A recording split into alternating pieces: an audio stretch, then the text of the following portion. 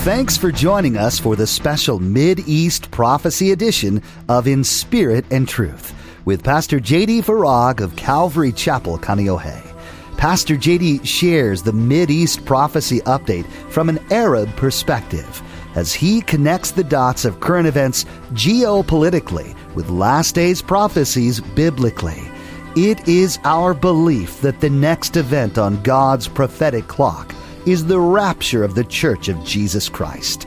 It is our hope that these Bible prophecy updates will not only ready you and steady you for His return, but that they will also encourage you to share the gospel with others in order that the rapture will not be as a thief in the night. Today, Pastor J.D. encourages us with the reminder that we're all in the ministry. If you know Jesus and the hope He gives, people will ask you about it. They'll see something different in your life.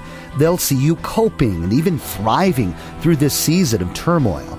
Be ready to give them an answer for your hope. Now, don't forget to stay with us after today's prophecy update to learn how you can become a Facebook friend or watch the weekly prophecy update on YouTube.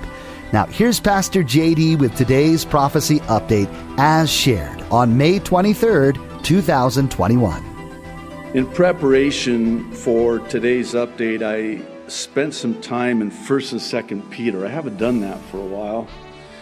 And in so doing, I was just so greatly encouraged and strengthened. While we will be looking at a number of passages in Peter's epistles, I would really encourage you to revisit these letters in your own time in God's Word. I know this is true of every book in the Bible because God's Word is alive, but especially 1st and 2nd Peter, it is so apropos for where we're at in this world today. And there's a reason for that, and the reason is that Peter, by the Holy Spirit, speaks to those who are discouraged due to intense opposition and profound persecution. I'm starting out this way for a number of reasons, not the least of which is the purpose of today's prophecy update in particular. Actually, there are two reasons, the first of which is to both encourage and perhaps more importantly, equip so that you can give an answer to those asking you questions about what's going on in the world. And when they do, you can give them an answer of that hope that lies within you, which, by the way, is why they're asking you in the first place, because they know where you stand. And they know there's something different about you and peculiar about you. I don't mean that in the negative sense. They're a peculiar sort, but there's something different about you. And they know you're a Christian. And you perhaps talked with them about the Lord. But there seems to be this supernatural peace in your life. There seems to be this joy in your life. And they want that in their life. And yet their life is in turmoil and chaos.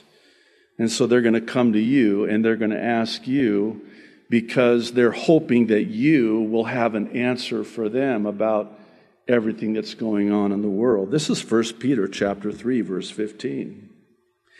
Listen to what the Apostle Peter writes. He says, "But in your hearts revere Christ as Lord. Always be prepared to give an answer to everyone who asks you to give the reason for the hope that you have. But," and this is very, very important, please, "do this with gentleness and respect." I think we do err greatly when we're disrespectful, harsh,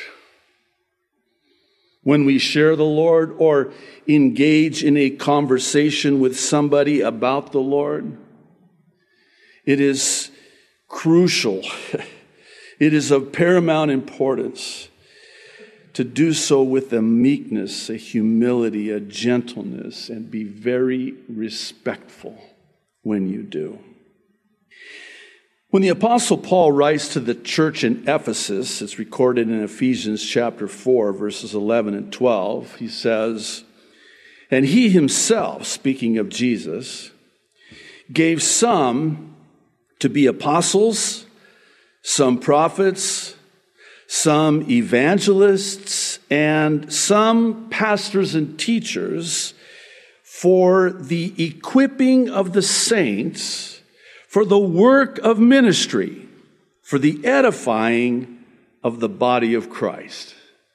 I don't know if you realize this or not, but what I just read, this is on you to be equipped.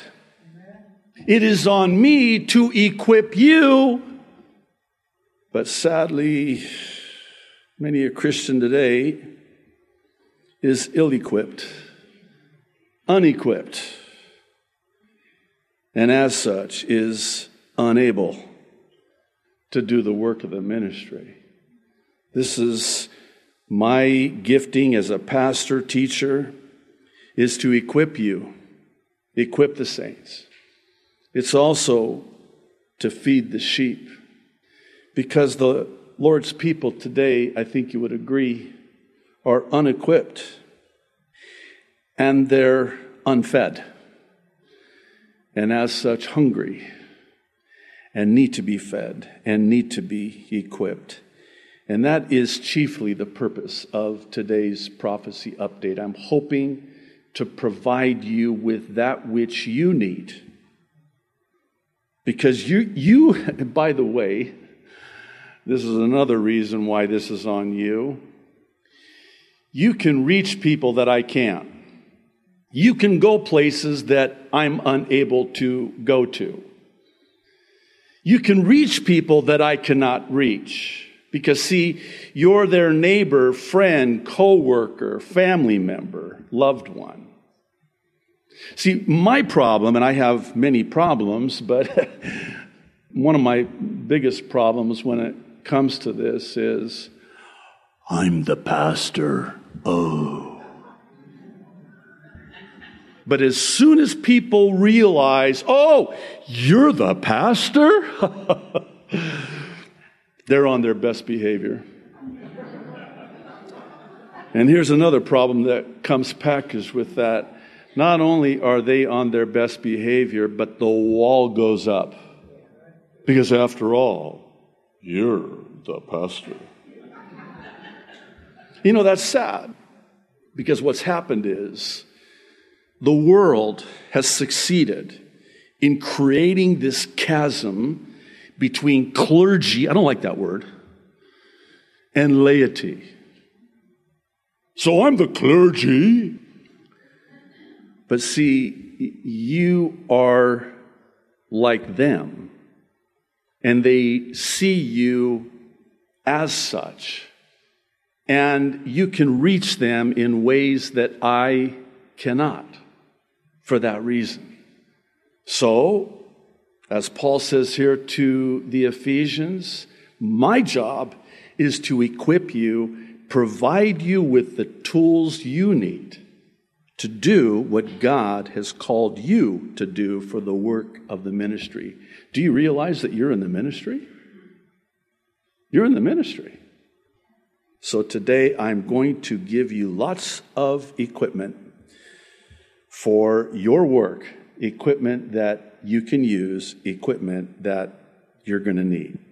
The second purpose of not only today's update, but also every weekly update, is to equip you with a simple way to share the gospel of Jesus Christ. If you were to ask me what the number one fear that a Christian has is, this would be it, right? I mean, and the enemy, again, has succeeded with an astonishing success to get Christians so afraid of what will they say if I share the gospel with them. And so fear cripples us. And then he just chalks up another one where he closes our mouth and we don't share out of fear the gospel of Jesus Christ. And so we provide you with this very simple, childlike, simple explanation of salvation, which we'll do at the conclusion of the update by way of the ABCs of salvation. But above all, the main purpose of these prophecy updates is this. It's to get Jesus to people and people to Jesus as fast as we can.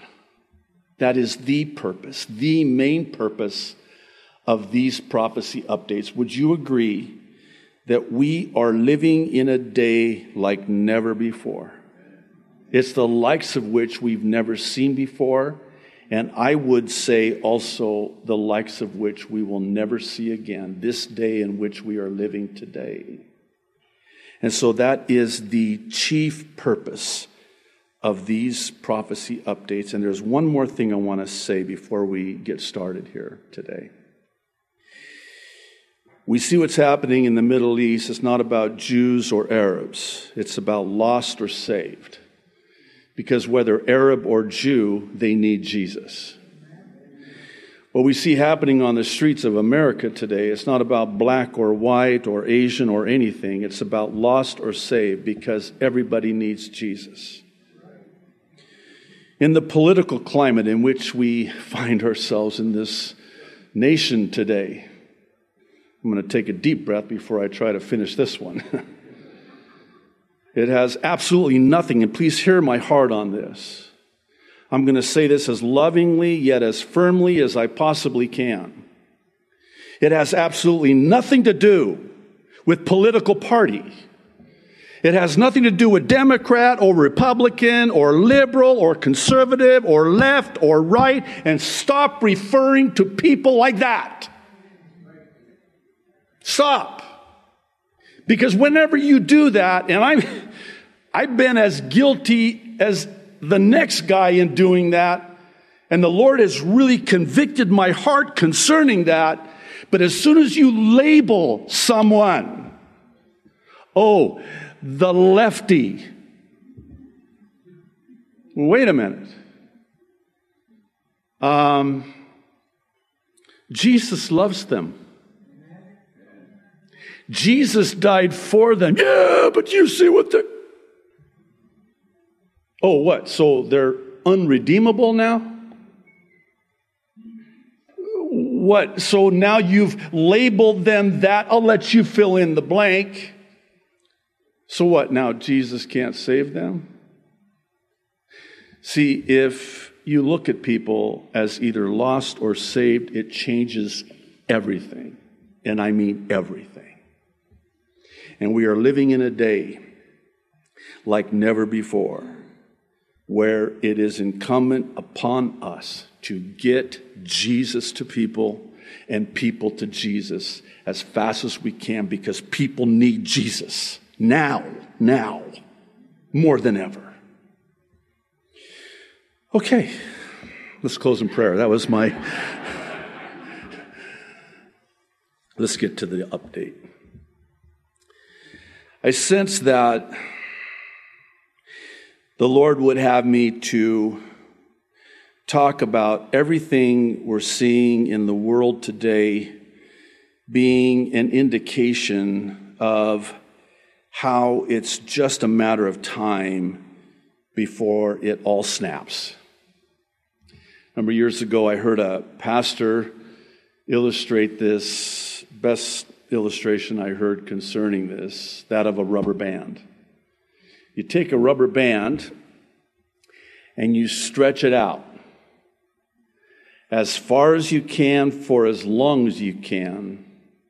But when that rubber band is stretched as far as it can be for as long as it can be, at some point, it's going to snap.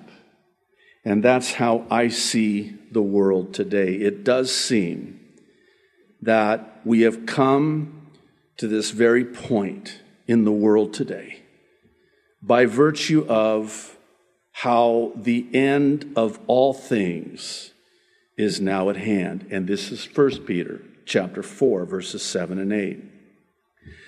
But the end of all things is at hand. I'm placing the emphasis on is for a reason. Let me read that again.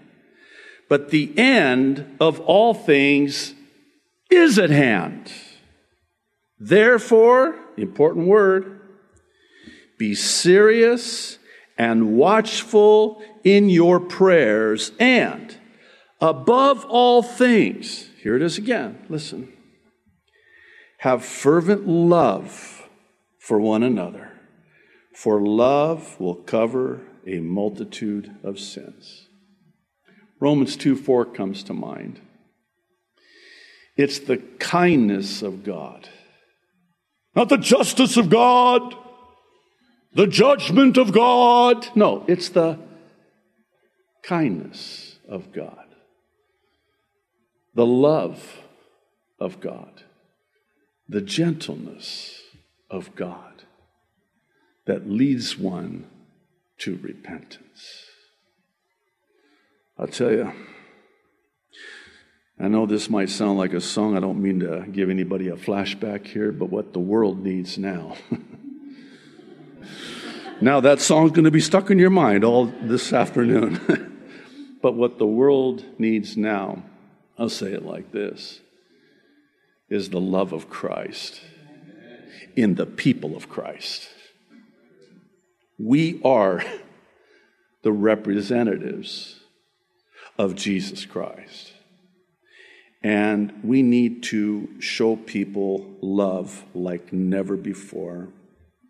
Love one another. By the way, you know what Jesus would say and did say? He said, that's how they're going to know that you're my disciple. It's not how big or worn out your Bible is. It's not by the bumper stickers on your car.